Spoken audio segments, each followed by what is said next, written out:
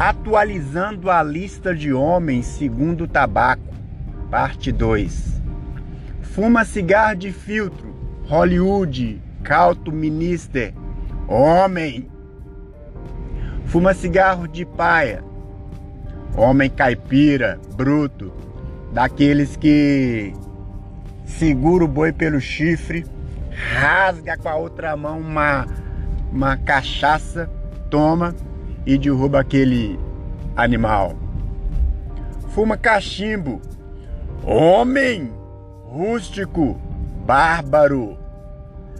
Fuma charuto, homem clássico, Conan, Rambo, Braddock, Chesterton.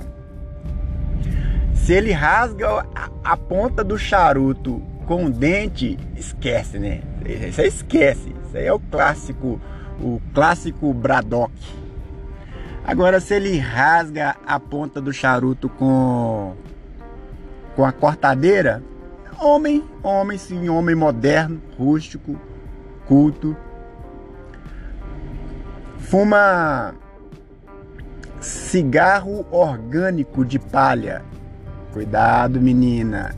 Olha o perigo batendo na portinha. Ui. Fuma pendrive.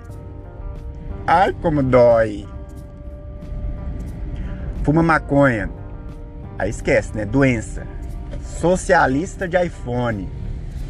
Daqueles que com 34 anos ainda mora com o pai e a mãe paga a faculdade pra ele.